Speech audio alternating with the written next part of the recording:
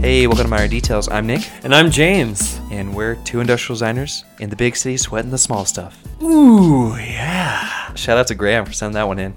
Yes, he gave us a whole new batch of very inspired taglines. I like this one a lot, actually. Sweating the small stuff. I can feel it. Yeah, because we often have to turn off the AC in Nick's room in order to record, which literally makes us sweat. Yeah. And then we're talking about the small stuff, which would make one perspire even more than normal. Exactly. We're just drenched right now. Oh, man. How you been, James? I've been pretty good, but Nick, last night I was lucky enough to be in attendance at your talk at the Apple Williamsburg store. Yeah, that's right. I did my Apple Today at Apple talk last night, and it was fun. Yes, I'm still reeling from the experience. No, it was, I think it was a good event. We had, what do you think, 40 or 50 people show up? Yeah. I mean, there were hundreds if you count the entire store. Right. That was the kind of interesting part of it. It was, the Williamsburg Apple store, you have all the tables of Apple products in the front of the store. And then in the back, you have this big screen that you can present on. Right. And so they select creatives to come in and show off, what they can do with Apple products and talk about what they do as a career. And they selected me to show off some of my chair sketching abilities. Yeah. It was the whole setup was kind of reminiscent of like a marketplace scene you might see in like movies such as Aladdin. Yeah. Or The Life of Brian by Monty Python. You have transactions happening, but then you have sort of high priests. Right. Preaching to the masses that would huddle around them In the town square saying, yeah, be gone, evil spirits. that was weird. That part of your talk was really weird when you brought that person up and put your hand on their forehead. I will say I am going to upload, I live streamed it, so Yes. hopefully you got to watch it, but I also will upload it to my Patreon. Nice. But I'll upload it for free so anyone can watch it. Now, I have to ask a question, Yeah. some behind-the-scenes stuff. Yeah. First of all, did you have the chair pre-planned? Did you know what you were going to draw before you started drawing? Yes, I had the idea of sketching out a chair that was inspired by the Apple chairs that are already there in the Yeah. store. It's like they look like cubes, and then inside the cube, it's hollowed out so you can put another cube. Yeah. So you can have like a wooden cube and a leather cube. And so I thought I should just riff off of that. One thing is that it's a short demo. I could only do like a 40-minute sketch. So normal chairs take like an hour and a half. Mm-hmm. And I had to trim it down and make a really simple chair. Yeah. How nervous were you going into it? I think definitely a bit. Yeah. I think anyone would get nervous public speaking. I think everyone does. But I will say it's something that I've certainly practiced. Right. And in school I did a lot of talks and we presented our projects. And especially now that I'm doing more school events and things like that, it's starting to become secondhand. Yeah. So I think we do the podcast too. yeah. I think a lot of people, deal with a certain amount of nervousness when they get up to talk about their work in front of people. Well, public speaking is the number one fear. Yeah. Well, this one was kind of weird too because it was literally public. We were in the Apple store. Everyone's there. Who knows? I like to, I was thinking about that whole situation, and I was thinking about the child running around the store who happens to, like, see your talk or bits of your talk and see what you're doing up there and become inspired to be the next generation of industrial designer. I hope that happened. That'd be amazing. Yeah. That'd be so beautiful. I grabbed the kid and I like forced them. I was like, you will watch this. No, James, I'm pretty sure you get sent to jail. Didn't you see me getting dragged out by security? That was weird. I felt like there was a few people that came just to see you, James. Because you had posted a story that you were going to go, and you're like, hey, come to the Apple thing with Nick. I'll be there too.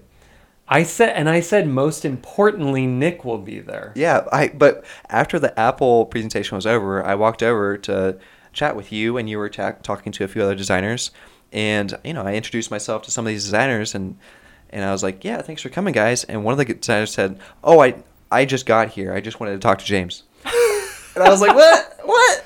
No. I don't think he said that, but No. it did kind of it felt like that in my head. No, Yeah, no. there was one guy that was like that. Listen, people were only There was, talking. there was some Minor Details fans there too. Oh yeah, people were only talking to me because the line to talk to you was so long.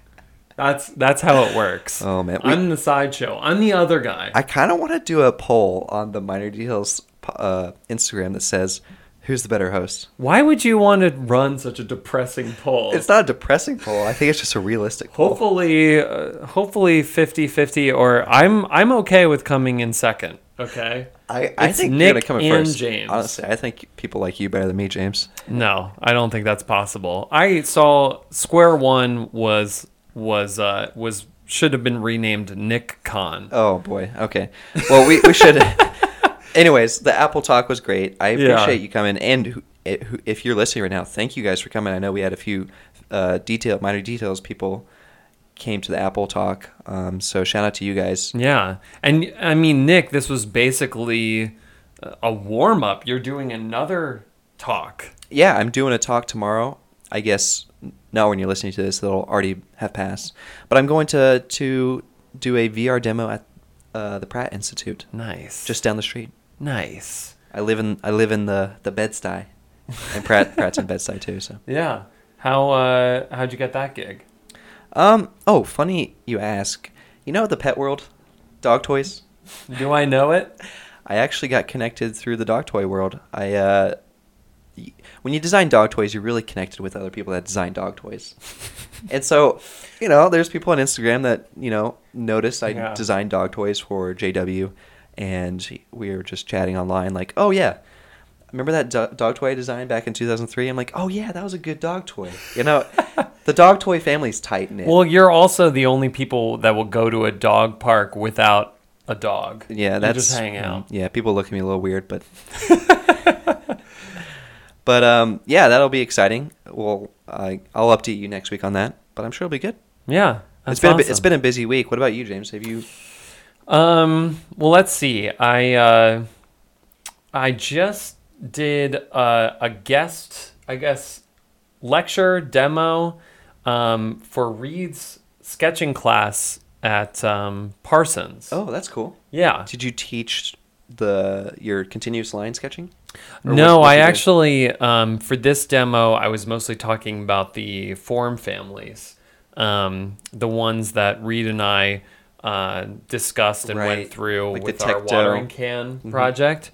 So I took this. It's a very intense demo because, like, we were taught these form families over the course of many weeks, or like I would say 2 weeks that were, with Joe Ballet who developed the form families, but this was all condensed into one class, and it was How long is the class? Is it 2 hours. Oh, yeah, that's pretty short. It's very short, but it was a lot of fun, and I know that Reed is going to be reinforcing these form families throughout the semester, so it's not like after I'm gone, that's it,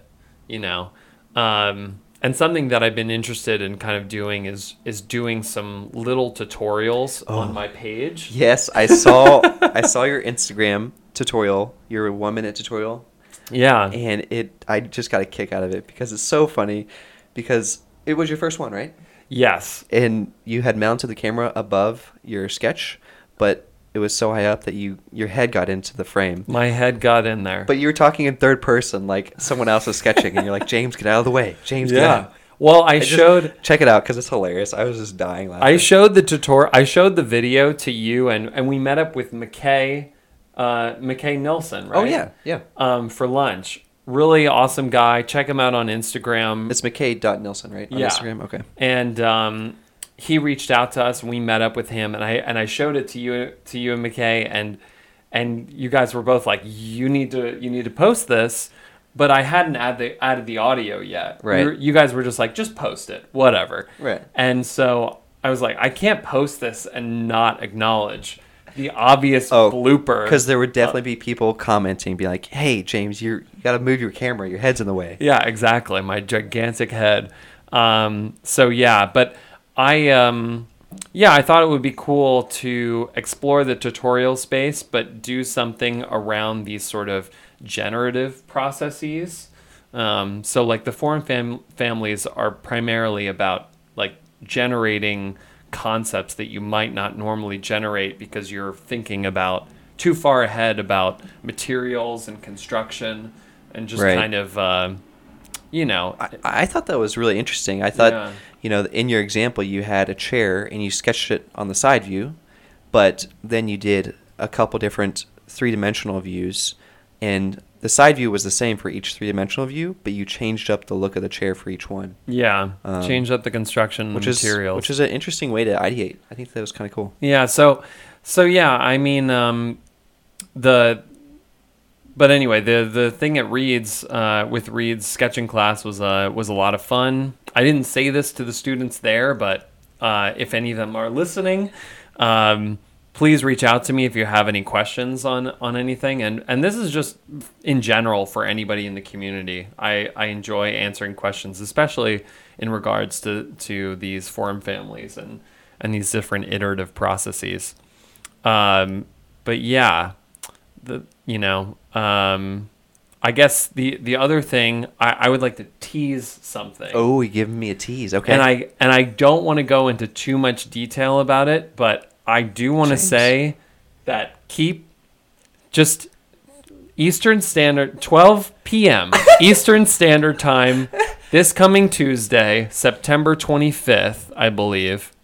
Okay, so this will be like 2 days after the pod's released. Yes. Okay. Just keep your eyes peeled on Instagram. It's going to be a real treat. Are you dropping some heat? Nick, I've showed you what I'm dropping. Some fire?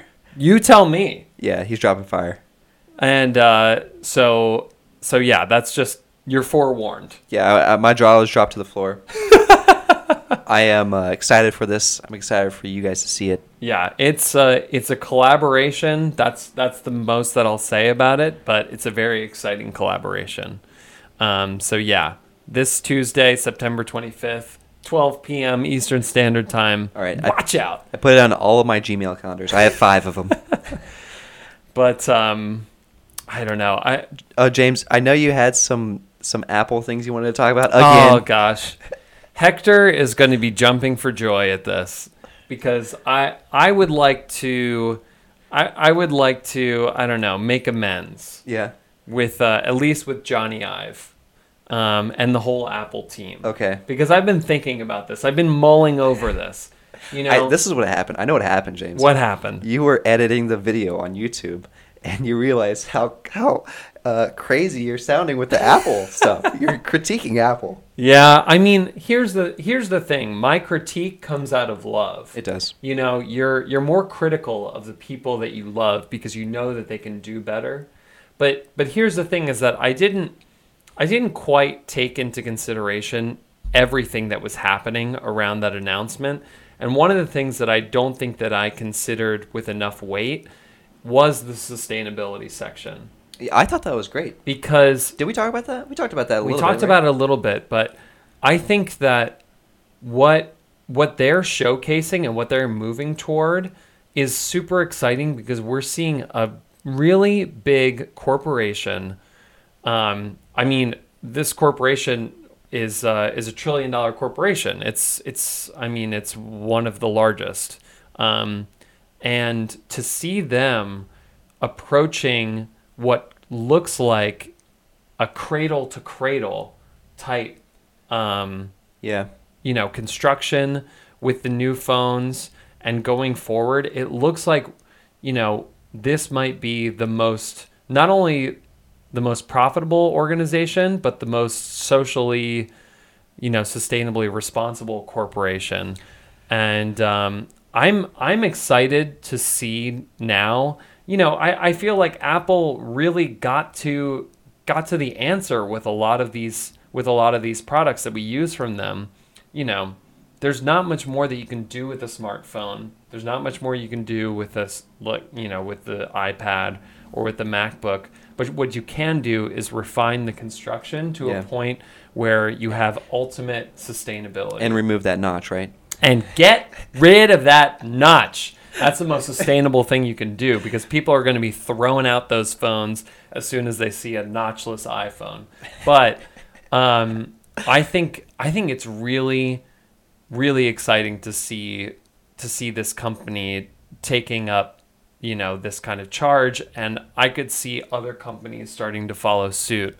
That, you know, when I hand back in my iPhone, like, the feeling that all of that material or most of that material is going to go into the next phone is really encouraging. And as a consumer, it makes me feel so much better about purchasing a new phone. Oh, for sure. And yeah, I think Apple's really pioneering this route. I also, I don't know if you watched the keynote, or if we did we mention it on the last episode? I can't remember. We did, yeah. The keynote? Yeah, and it was they actually showed an exploded view of the iPhone and like pointed to this battery housing and was like, this battery housing is made of 50% plastic that's made out of corn. Yeah. And they pulled out all of these like very specific and detailed numbers of, you know, the aluminum is, you know, 10% post-recycled aluminum and things like that. I mean, I'm just throwing out numbers there, but I really like the detailed breakdown that they gave. Yeah, because I think the sustainability talk often has coupled with it this feeling like you're going to have to compromise certain things in order to get the type of product that you would want to design. And I think what Apple is doing is providing an example of how you can get, you know, beautifully constructed product as well as sustainability. Right. They're not getting up there and be like, all right, guys, iPhone 11 made out of solid cork. Right? Exactly. So I'm actually very excited, because I feel like this is the inevitable step. I mean, the tech and the design of these things is only going to incrementally improve, you know, from announcement to announcement until they get rid of that notch. You know, that's going to be an interesting moment. James is just itching to get that notch. I am. But, you know, I'm excited to see them pursuing this other route, which is responsible construction. For sure. And, you know, we still need to cover our sustainability episode one day. We'll get there. One day. Maybe we'll just bring on a sustainability expert. Then we don't have to deal with all the hate mail that's going to come in. I think what we should actually do is take prior podcasts and recycle them and basically pick out words and then realign them to be the sustainability episode. Oh, like literally take out individual words that we say. Yeah, like a soundboard. And construct an entire episode just with our... What if we, instead of recording the podcast, we just recorded all of the words in the dictionary, and then we could just like narrate it or write it out. I mean, my voice is about to run out, you know, so that would be the responsible thing to do for my vocal cords. Yeah. Okay. We've gone too far off the rails. Oh gosh. But we wanted to get the topic. We wanted to get to the topic this week and talk about, is design subjective? Yeah, I think when I put out the story, my question was, is good design subjective? But I don't know. Is there a difference between that? I think there's maybe some different avenues of this question that we could take. In my head, what I envision is when you present to a client and you're showing off a design, say it's, I don't know, a new iPhone or something, right? Mm-hmm. And you say the curves of this iPhone should be a radius of 5 millimeters. Right. And your client says, why not 6 or why not 4? Mm-hmm. Is it subjective then, or is there a reason that it should be exactly 5 millimeters? I mean, those kind of details, I think, when you're talking about millimeters of a difference, I think that is where it perhaps gets subjective. But I feel like I just recall from school, like when we would be talking about our work, and when somebody was maybe reluctant to be critical of another person's work, or if somebody was defending their work, they might fall back on, well, that's subjective, Like as an excuse. as an excuse. Like, I did this because I can. Like, this is just what I feel. Or that if somebody didn't understand or didn't like the aesthetic of something, like either a critiquer would be like, well, I'm not going to comment on that because maybe that's subjective, or Right. and I think that I don't know that I agree with this. I don't know that I agree, especially when it comes to aesthetics, because I feel like, you know, I mean, we could also get into functions because, there's an argument to be made that maybe something that might seem like it's not efficiently functional, like which is better. Right. That's interesting too. Like, in terms of usability, is it a good design to make the product utterly usable? Like, is it like what's a good example? I'm thinking of like maybe like on the like, say you have your phone again, right? Right. And you want to reset it. Mm-hmm. You want to upgrade the software. Something's not working right, so you have to press the home button and the side button at the same time. You have to press both of them and hold them down for 10 seconds. That's not the easiest thing to do. I mean, Mhm. you're not going to accidentally do that in your pocket. It'll take some skill to maneuver your fingers like that. Yeah. And that's maybe not the most usable button, but that is a good design still, because the hierarchy of functions values the home button at the top compared to Yeah. the reset. The reset's a tertiary thing that you're never going to do. Right. I think where my head is mostly at here is there's a fly in the room, Nick. I cannot believe. Did you just catch that? Oh, Kung Fu Master. No, you didn't. But I think about it like this. When you're looking through portfolios or you're looking through work, you can often stumble upon something and say, like, wow, that's excellent, without really having a good explanation as to why. Right. It's mostly an aesthetic thing, and there's like this feeling of a project being finished and resolved, and there's other projects that you see or other things that you see where there's some sort of disconnect. There's some feeling like this isn't fully resolved. Like there's more to figure out here. And maybe it functions fine, but there's something about the aesthetic Yeah. that feels unresolved. I think a lot of it is to do with composition and balance. Mm. Like, literal elements of design that you learn in school. You learn what? Balance, composition, lighting, Yeah. all those features of just design in general. It doesn't have to be industrial design. You think about graphic design. We took intro to design class in school, and it was literally, you just had a piece of paper and you were supposed to draw out, oh, we're going to do perspective today. And you Mhm. just drew perspective. And or we're going to do balance. Yeah. Take these, go outside, find 3 objects, and draw them on a page. And I Mhm. just like found 3 sticks and drew them out on a page. And the task was to arrange these objects in such a way that it was visually pleasing. Yeah. And there's many different, I guess, techniques to do that. I mean, I think about the golden ratio. Right. I mean, you have the golden rectangle and the golden spiral and things like that. And you have the rule of thirds. Mhm. And I don't know. I mean, there is definitely some value to those rules. I'm not exactly a big fan of the golden ratio. I don't know if you are or not. I don't use it very often. I mean, for the most part, I'm just like working within the parameters that make sense, Right. and then just eyeballing it for lack of a better word. I also Do you ever use the rule of thirds?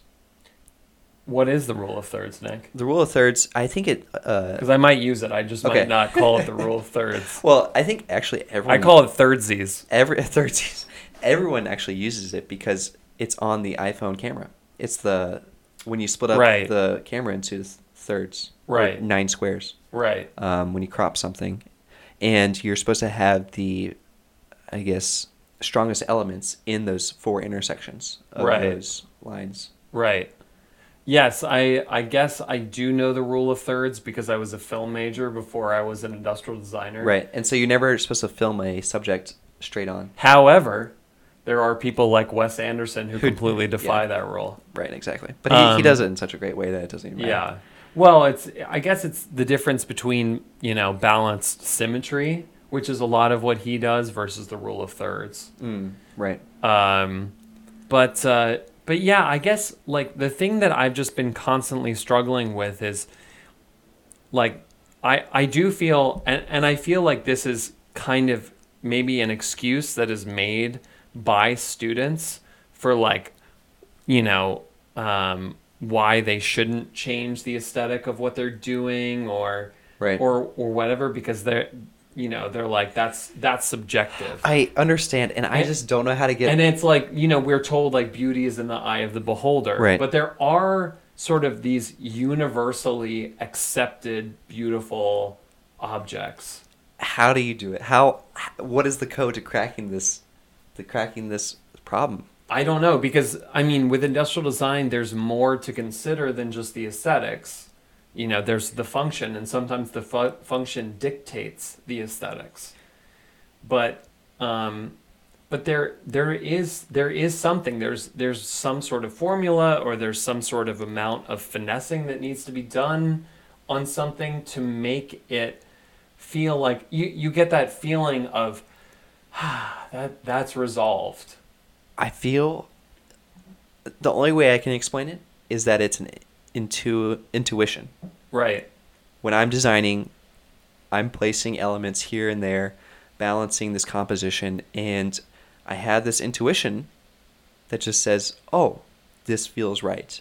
And Right. I have no other way to explain it except for the fact that, hey, when I was arranging these elements, I arranged them 100 different ways, and with my intuition, I felt that this was the best balanced composition. Right. And that's a much better way than saying, oh, it's subjective and that's what I wanted. Right. But that's kind of how I would talk to that kind of point. Yeah. And I think it takes time. It takes a lot of practice and I guess just working with design and almost art. I almost think it's an artistic thing. Yeah. Cuz I feel like, but there's this other phenomenon, which you have design that comes about, and I feel like it's kind of universally accepted upon release. Like there's a feeling like, yes, this is resolved. But then there are things. I remember when I saw the Jawbone jam box for the Right. first time, and I was like, what is this thing? Like it was good or bad? Like I didn't know how to feel about it. I was like, this is strange. Like there were certain patterns I feel Right. like that I felt were strange. But given time, and that's where this gets tricky, because it's like, is it familiarity with something? Is it something that is hyped where you Ooh. feel like, oh, this is good looking because everybody is saying that it's good looking. It kind of reminds me of when you listen to a new album for the first time. Right. And it sounds like, oh, this is a little weird. Like it's not exactly what I envisioned. Right. But then you keep listening to it, and eventually you're like, oh wow. Yeah. You feel all the nuances of it. Right. And you really can admire it from another level. Because there's good art, and then there's great art. Yeah. Mm-hmm. There's like art that checks all the boxes, but then there's great art that like it makes you sit and stare at it to try to understand it. Right.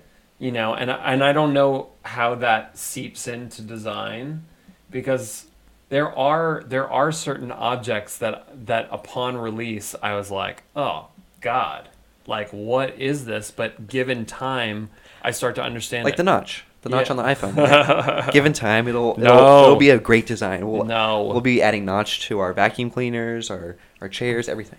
But I will say that there's, for instance, Karam Rashid. I like Karam Rashid, a lot of his. There was a feeling that I had for a while, which was that Karam Rashid literally produces everything that he sketches. And I kind of. He does produce a lot of work. He does produce a lot of work. And I almost kind of like resented like the work that was coming out because I was like, why does this need to be a Karim thing? Rashid is the Drake of industrial design. But I love Drake. But no. But here's the thing: is that given time, and also given that I've started to build my home and put objects within it. Mm-hmm. I've realized, I've kind of turned a corner with Karam where I'm like, there's a reason why his objects are the way that they are. And maybe each individual object doesn't feel that special in the grand scheme of things, but you don't want objects that call too much attention to himself. I mean, I know that he's very bold with his color choice, Right. but I would say that the objects themselves don't feel completely resolved in and of themselves. But he's essentially providing props for interior design. And so his pieces are part of a larger composition, which is the interior. Interesting. So you're thinking that Karim Rashid's chairs, for example, are unfinished until they're in a room and Right. being used. Absolutely. I almost feel like that's every design, right? Is it unfinished until someone uses it? I think to some degree. I mean, we I always thought you're never a designer until you ship something. yeah. Like you're never a designer unless someone's using your product. Yeah. But it's, we do often in our concepts and in our renderings, we put things in context. I mean, the iPhone is a weird thing because the context is your hand and your pocket, Right. So it's not like an embellishment to a room. I almost think that I don't think the iPhone, I feel like it's the other way around. Like the apps, Right. the apps is what you're using and the context is the phone. Oh, wow. Yeah. That is profound. Yeah, because nowadays, I mean, what are we going to do? Drool over a fillet? I mean, that's what we'll do. But So you're saying that the iPhone is the room and the apps are the interior. Exactly. That's cool. Mm-hmm. I mean, because that's essentially what it is in VR. I mean, the VR device transports you into the room, and then the applications that you use are the room. Exactly. That's really interesting. But yeah, I don't know, Nick. I don't have an answer to the subjective This is thing. This is something that you could It's unpack it's over many episodes. It's very ambiguous, and I think it's that golden ticket to design, honestly, because if you can nail this part of design of the feeling of an object, being able to subconsciously or intuitively create this beautiful form, this resolved form, I think that's what makes a great designer, because a lot of designers can just fill the problems of the design brief. You Mm-hmm. can come up with a solution to check all the boxes off, but what makes you that great designer is that extra intuitive, subjective, ambiguous part of design that is so hard to explain because it's, I think, an art form to some degree. Yeah, and one other thing that I'll touch on before we close this subject is, I think that somebody might argue that good design is something that eliminates like a certain kind of struggle, or that makes something more efficient, or that good design is there so that things are more productive and more efficient within our lives. And to that, I would counter a lot of the things that we see in rituals, like coffee, like the French press. The French press continues to persist within the modern era. It's not efficient. Right. It's like in terms of making coffee or cleaning up afterward. But Yeah, you should just go tell those people to use their Keurig and get out of here. but there's something to the whole process and the ritual of it that does make it a really enjoyable design. And it's something that I noticed about Nespresso is a lot of their machines, even though everything is sort of automated, there's one really large sort of interaction The lever, that you have to right? have with it. Yeah. Yeah, which is like this lever, which I think was a brilliant move on their part because, with the French press, you have the plunge, which Right. is super satisfying. And for them to add that in, I mean, that was a great insight, I think. I think, yeah, I could agree with that for sure. I mean, I think about some of the other, I guess, automated coffee things I think of. I mean, just a normal coffee maker, you just press a button. Right.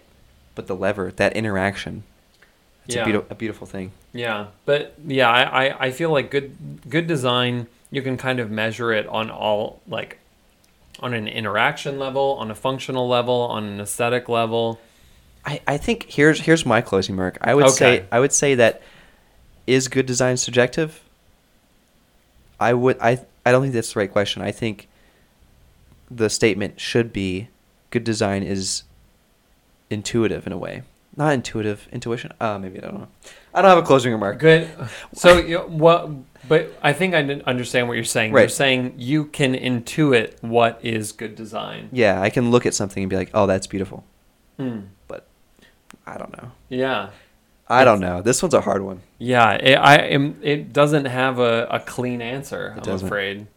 But yeah, we did get one comment about the topic because I was asking for comments or questions, and Derek Elliott, who I collaborated with on the helicopter animation, he said, when the goals and parameters of a design problem are clearly stated, a design can be non-subjectively assessed by how well the goals are met and the parameters are adhered to. Right. I mean, I think that's kind of what I was saying earlier. It's like, yeah, a lot of designers can check the box Right. of, are these goals met? Check, check, check. Yeah. But I think that one last piece that takes you from a good designer to a great designer Right. is that intuitiveness to know how to balance the form and understand the art form of design itself. Right. I mean, I've sort of been obsessing over the Bierlich brothers book that I got. They do it that's a great example of Because how they do it. they obviously, their designs function. Right. But they take it to another level. They push it beyond just all those boxes being checked. And it's like the most romantic design I've ever seen. For sure, for sure. Yeah, it's breathtaking. Yeah. Check out the Brulix if you haven't. Yeah, they're an incredible design duo. They're brothers. They're French, just like They're Daft French. Punk. Ugh. I love Daft Punk. They're not brothers, but they are French. Yeah. Oh man, maybe we should get some questions. Actually, get some answers out here Yes, let's do on the it. table. We had a lot of questions come in. I appreciate everyone sending in questions. If you have questions, feel free to send them into modernDetailspodcast@gmail.com. We try to answer them all, but sometimes our inbox gets full and we just have to pick our favorites. And this week we had some great questions coming in. The first one comes from Claudia, and they are at Clausis on Instagram. And she asks, how do you properly credit your team members on a group project? Do you link their websites? Do you just write in their names? What do you do? And, I assume this is more geared toward school projects, but also it could be industry projects as well. Mm-hmm. Is there a way to properly credit your team members? I mean, I think the problem here is, especially when you graduate school and you have your portfolio of, hey, I was on this team with 5 other designers, and you show all these sketches and models in the final render, the employer is like, what exactly did you do specifically? Yeah. Well, one thing is, and I remember this from school when we were in portfolio class, something that has stuck with me was don't put any sketches in your portfolio that are not your sketches. Okay. Because sketches are a very personal thing. Like that is like a skill that is personal to the designer. That's true. If I would look through a portfolio and I saw sketches, I would assume that it's yours. Yeah. But what about renders Renders or 3D modeling? Okay. Because that's a pretty important skill. And if an employer sees a hot render or a hot 3D model, but you didn't do it, you weren't part of the process in that. That's a bit tricky. I think you should define the role that you occupied within the group. But I think that the final product is presentable by everyone. I mean, the person who did the rendering should call out within their portfolio that their role was the rendering. Right. But I feel like the model itself, I mean, probably there were multiple people that had input into the final design. Yeah, for sure. And how that came to be, But I mean, I think at baseline, you definitely need to credit your team members if you have a team project. But that's the first thing to do, right? But here's the thing. Uh-oh. You cannot pull the wool over your employer's eyes, because they will look at your other projects and find out where your strengths are. Oh, yeah. You're never going to trick someone. You're never going to trick somebody. Yeah. So if you use a rendering that, was created by somebody for the group project, I mean, I do think that that's up for grabs because it showcases the final design. Yeah, I think I would agree with that. But you're not going to convince anybody unless you show those chops elsewhere in your portfolio that you have those skills. Right. Yeah, if your portfolio is all filled with team projects and you can't really define what part you did, I mean, that's not good. That's not a good sign. Yeah, you have to showcase what it is that you are capable of doing. Do you link their websites or no? Do you link your team members' websites? Well, I know on Behance it has like the collaborative function. Yeah. Which I think is really great. Because when you do that, then the employer can go and click on each team member and be able to see the skill sets that they attributed to. One thing that I love about the industrial design firm Minimal in Chicago is they post every single one of their projects on Behance, and they have every person who worked on the project connected to that project. They have it as a collaborative project. Right. And, like Scott Wilson is in all of them. Right. For the most part. Yeah. But it also has all the other individual team members. And I think that's awesome. I think that, like, a firm like that recognizing, like, Minimal is not called Scott Wilson Studios. It's called Minimal. And it's great that he is spreading the wealth. Of course. Of course, for sure. So, yeah, I think that, I mean, I don't think anybody would be like, oh, what is this person doing linking all these other people? Like, yeah, I think that's it's perfectly acceptable. A great kindness that you do to your other team members. And I think for those, Clausus was maybe concerned about other people not crediting her in their portfolio. And I'll just say that, you don't have to worry about them. Again, they're going to hit the roadblock of, if they ever get hired, the employer's going to be like, hey, do that sexy render that you showed in your portfolio. And then they're going to be like, oh, crap, I can't. But so I really wouldn't really stress about it. But, yeah, I would definitely say credit your team members. Say what you did specifically. I like the idea of only show your sketches no matter what.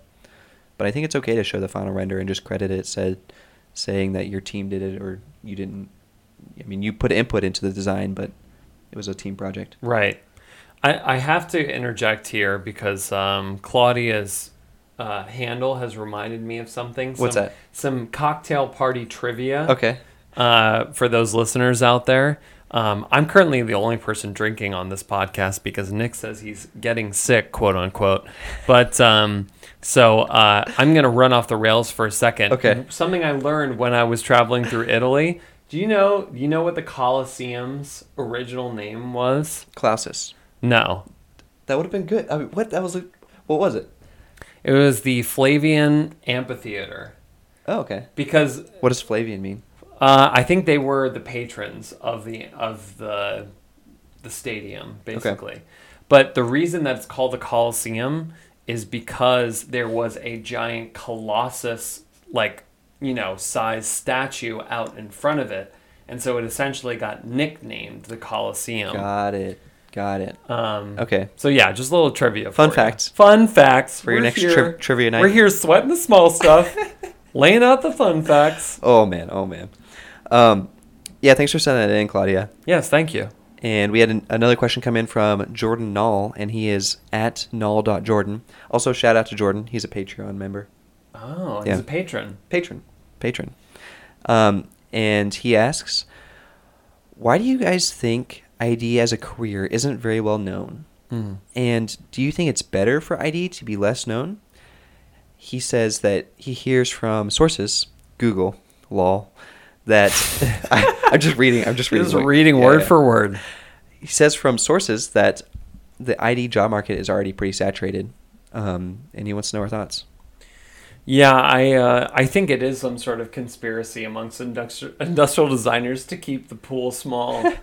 Don't tell anyone. No, we found the perfect job. Yeah, exactly. I don't know why. I mean, I did find out in high school, but I think my mom actually figured, or no, my dad, because my dad is an engineer and he's worked with industrial designers. So he knew the career. But for the normal person who's like, how do I put all these skills together? I mean, you kind of talked about this. Yeah. In your talk last night at Apple. I don't really, again, it was kind of an accident. I just discovered it searching for majors in colleges. It's so wild to me because it seems like Henry Dreyfuss, right? Richard Dreyfuss. Wait. I don't even know what you're talking about. Not Dreyfuss. Who's the really infamous 1920s, 1930s industrial designer? Oh, Raymond Loewy? I mean, he's not 1920s. Oh my God, Dreyfuss. Where did Dreyfuss come from? Raymond Loewy, I have his book right here. I haven't read it yet, but... Well, okay. I don't know where I got Dreyfuss. Okay. But Raymond Loewy. Yes. He's quoted as, or he's coined as the father of industrial design. He seems like he was like the cat's pajamas. Like people knew who Raymond Loewy was. Yeah. Like he was like high society, highfalutin. You also knew what the Eames were. The Eames came around that time too. How is it that we don't really know about industrial design when we have like these super famous and well-known predecessors? I don't know. I think because like Europeans, if you meet Europeans, like you tell them what you do, they immediately know what you do, even when they're not industrial designers. Like they know the field. But in America, which is so weird because we're like an outwardly capitalist consumerist culture, like how do we not know? I think it's part of the like self-actualization pyramid. I still think that Europe has had a lot more time to reach that pinnacle of, hey, I want to live the best life as I can. And, they've just built their society up so far that to live the best life that you can is just to have this very nice, simple, life and have everything curated in your life. And have wonderfully designed objects in your household. Whereas in America, I think we're still on second tier to the top. It's like, oh yeah, let's just buy everything we can and as much as we can, just try to figure out what we're trying to do. We're definitely, we've just hit mid-century again.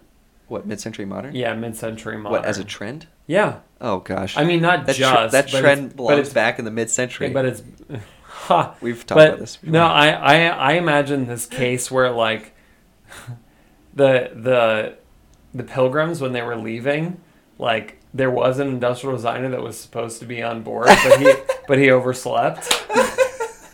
Because he had a big project the night Yeah, before. he had like a huge deadline the night before, and he like totally overslept and That's a good one. missed the Mayflower. That is a good one.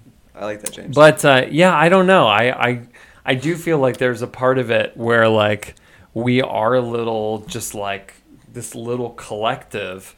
But I don't know. I wonder if it's more well known in like the Midwest, which is like traditionally a manufacturing hub. I would say lesser. Really? I would say your New Yorks, your San Franciscos, you're more apt to find someone who knows what industrial design is. I mean, people have to wonder who Johnny Ive is. Like, you know, He's the British guy. I would love to know like how common knowledge like Jonathan Ive is in America. Yeah, it's hard to pull myself back out of design and really see it with a new lens because we're so ingrained into it now. Yeah, but here's the thing, Jordan. Don't tell anybody about industrial design. If I hear that you're telling high school kids about what industrial design is, I will hunt you down. Yeah, I don't know how Chris Ferentz figured it out. I don't know. I'm scared. I'm worried because Chris Ferentz is on board. He's probably telling all of his high school buds, like, it's all over for us. It's all over. We're gonna get the cat's out of the bag. We're gonna get overtaken by these young hot shots. Have you ever tried to get a cat back into a bag? It's nearly impossible. Oh man, it's out of there. Thanks for sending that in, Jordan. Thank you. We have time for one more, James. Don't tell anybody. Yeah, I think we have time for one more. Okay. Is it clear that I'm more intoxicated than you are during this episode? I don't know. How much have you drinking? Maybe three tiny cups. Oh no, those are pint glasses. What? Oh dear. Oh boy. Oh no. What's this funnel? I've been drinking out of this too. That's a hamster funnel. James, what are you doing? It's for hydration. All right. Yeah, I'll let you read this one. Okay. Brad State, Stait, and at Staiteb for the handle.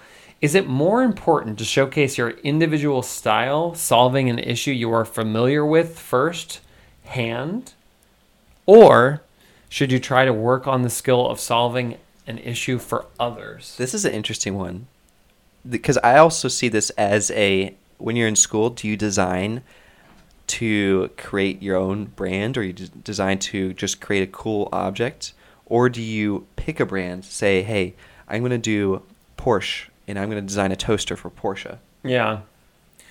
I don't think either one of these is right or wrong, but I will say this. I've sort of been thinking about this a lot in terms of design education.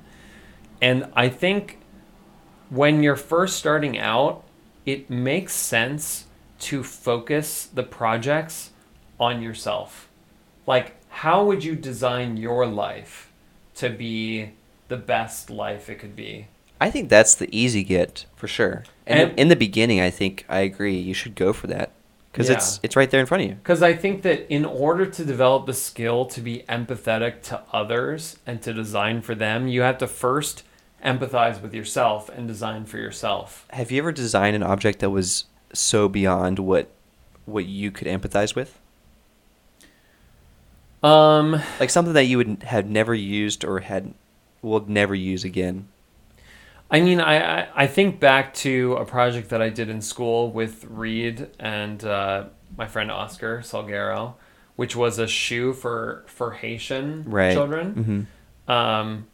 And there was like a bit of disconnect for like, we don't know what these people are going through. And we can kind of guess how we might want to style this shoe based on clues that we can pick up. And people, I mean, we interviewed students that were from Haiti to try and get a glimpse into the culture.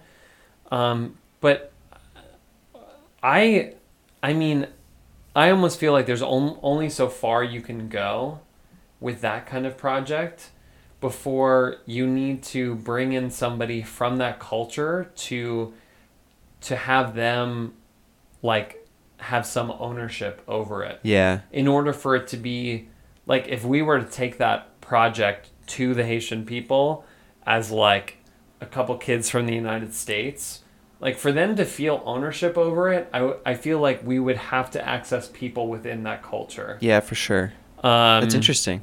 But you know, I think, yeah, I mean, I think I had a project where I did the training tool for dogs, right. like this training device that was. Brandon McMillan, Yeah. Lucky Dog. Yeah, James is a big Every fan. Saturday on CBS Dream Team. Oh boy, You don't understand how much my wife and I love James has cable. Brandon McMillan James and has Lucky cable. Dog.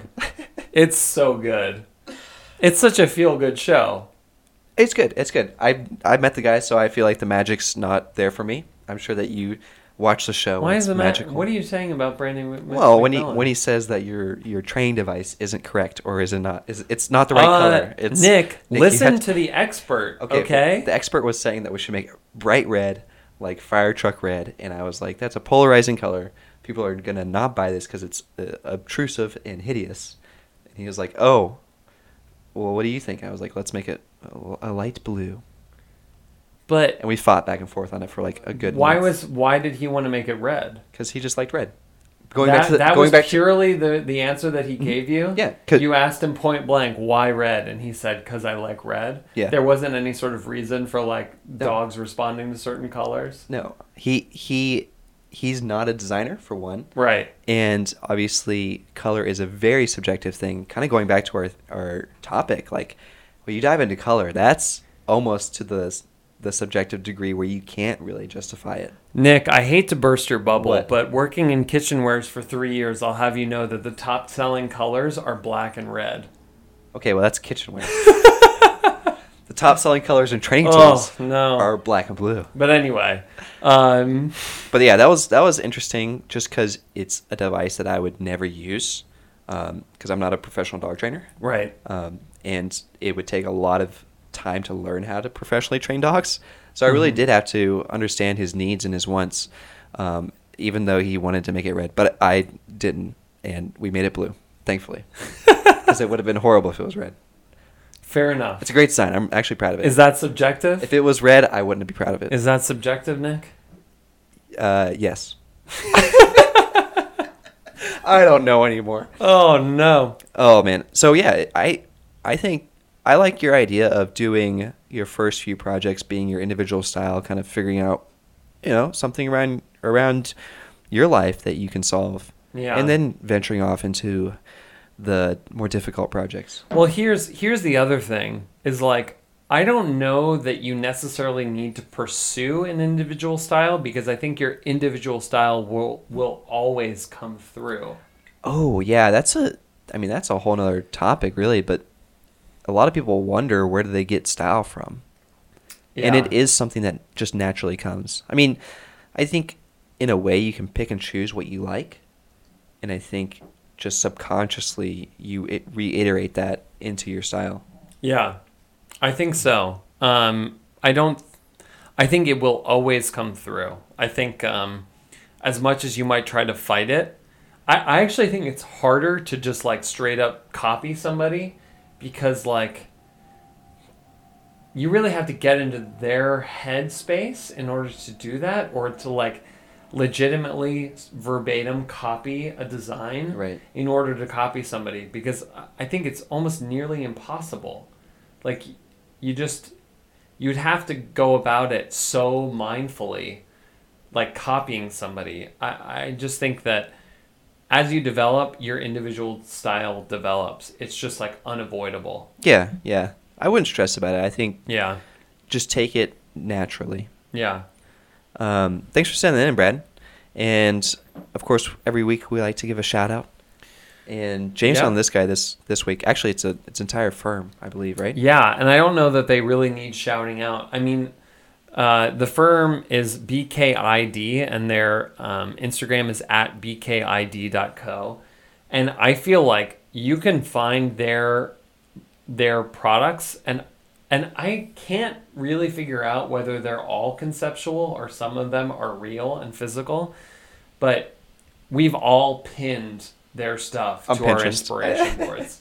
Yeah, absolutely. No, I've definitely seen a lot of their work on Behance as well. Yeah. And I believe they're in South Korea. Yes. And yeah, it is interesting. You just showed me the project with the mouse. Oh, It's a conceptual computer mouse. it's so good. And the idea is that you're working for 8 hours a day, and at the end, at 5 o'clock, the mouse decides to not work anymore and run away from you. Yeah. It turns into like this literal mouse. Yeah. Turns from a computer mouse to a real mouse. Not a real mouse, a robot mouse. Right. And just scurries away. It's beautiful. And I think it's like, and this is another topic that I think we can talk about someday, is like the legitimacy of kitsch design, because I think it's a very polarizing topic. But I think like if this were a real thing, like first of all, I think it's very beautifully designed the way that they depicted it. But I also think that there's like, I don't know, there's a delightful interaction there, and like I can't imagine that actually happening, because I think I would get so frustrated that I'd probably smash the mouse. Yeah, think about your deadline being at 5, and you have to finish because you don't have your mouse is going to run away. But it's like it kind of like things like this almost open up a whole new field. I mean, not a whole new field, but this field of like just purely conceptual design, because there's something so satisfying about like just watching this video explaining the product. Yeah, it's an art form for sure. I love doing conceptual products. Yeah. Like the Fat Strap chair. I mean, that's conceptual to a degree. Right. I mean, it's a real chair, but it's like taking the conceptual and integrating it into like a storytelling and film process. yeah, like the video specifically is really, really beautifully done. Yeah. So yeah, big shout out to BKID. Check them out. I'm sure you have already, but maybe you just don't know it. And check out the conceptual work on Behance. Yeah. It's really nice. Great stuff. And yeah, thanks everyone for listening. Of course, our intro and outro is by Kiyoshi the Kid.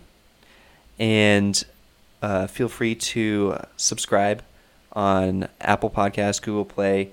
Gotta watch that YouTube. Get on that YouTube. Give us that thumbs up.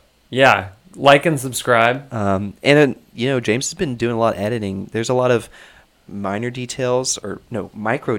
Yes, where you cut out each question, right? Yeah, I cut out each question. I also have them in a playlist, so you can just click play and hear all of those answers. Yeah. So if you want those quick and dirty insights, and also the major details after the pods I've been posting. Yeah, we got major and micro on YouTube. Yeah, major, micro, minor. Right. All of them are there. Sweating the small stuff. Sweating that small stuff. All right, guys. I'm at Nick P. Baker. And I am at iDrawing Receipts. Peace out. Later.